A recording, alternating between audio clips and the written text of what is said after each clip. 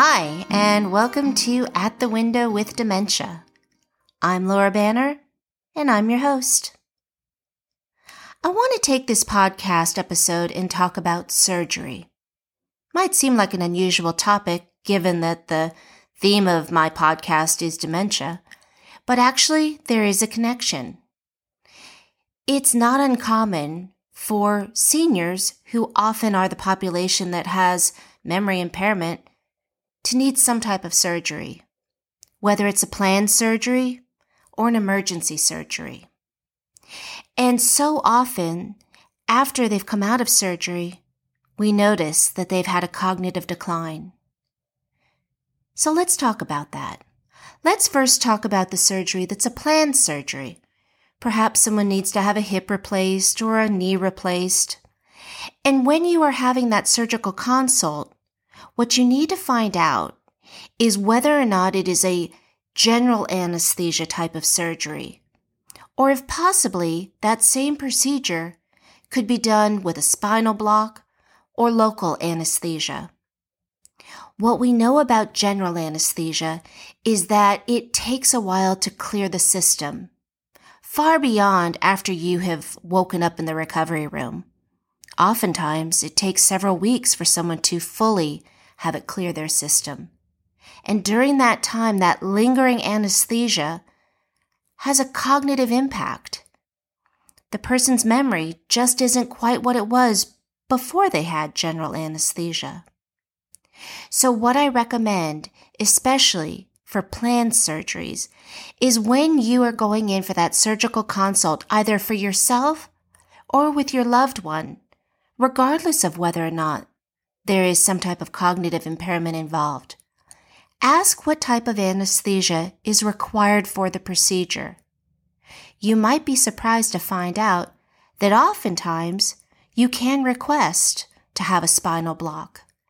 And even though a lot of people, just for the sake of convenience, might request to have general anesthesia, maybe they like the idea of going to sleep and waking up and having it be all over. The problem is that general anesthesia lingers, and even after it clears, the person's baseline may not be quite what it was prior to surgery. Now, unfortunately, there are some surgeries where general anesthesia is the only type that you can have. For example, maybe you're having bypass surgery. Well, of course, you need to be asleep for that. Or during an emergency surgery. If, in fact, there's no time to plan and you just all of a sudden find yourself in a situation where you're in the OR or your loved one is, well then, in that case, there's really not a lot of time to discuss what type of anesthesia will be given. But so often, these are planned surgeries. And I do really encourage that you have a conversation first with your surgeon about what type of anesthesia you should expect. But you also need to have the conversation with someone else, especially for those planned surgeries. And that's the anesthesiologist. It's very important that they understand that the person that they are going to be treating with anesthesia actually has some type of cognitive impairment. Because yes, it does make a difference in how they administer the medication.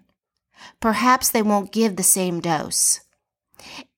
And they'll also understand if the person has a more difficult time waking up in the recovery room, because it's metabolized a bit differently. And cognitively, that clarity of thought that we often see in the recovery room, or some variation thereof, isn't there with someone who has some type of memory impairment. Now, this is assuming that the person having surgery doesn't have any type of other issue that might impact the anesthesia. For example, perhaps they have chronic kidney disease, and so the anesthesia will linger even longer because that's how that medication is cleared from the system, through your kidneys. It's also very important to tell everyone involved in either your surgery or your loved ones. Tell the nurses. Make sure that they understand that there is a level of cognitive impairment going on. Because with that understanding, they won't be surprised if the person takes a little bit longer to wake up, to have a lucid conversation, or just to help them through the process.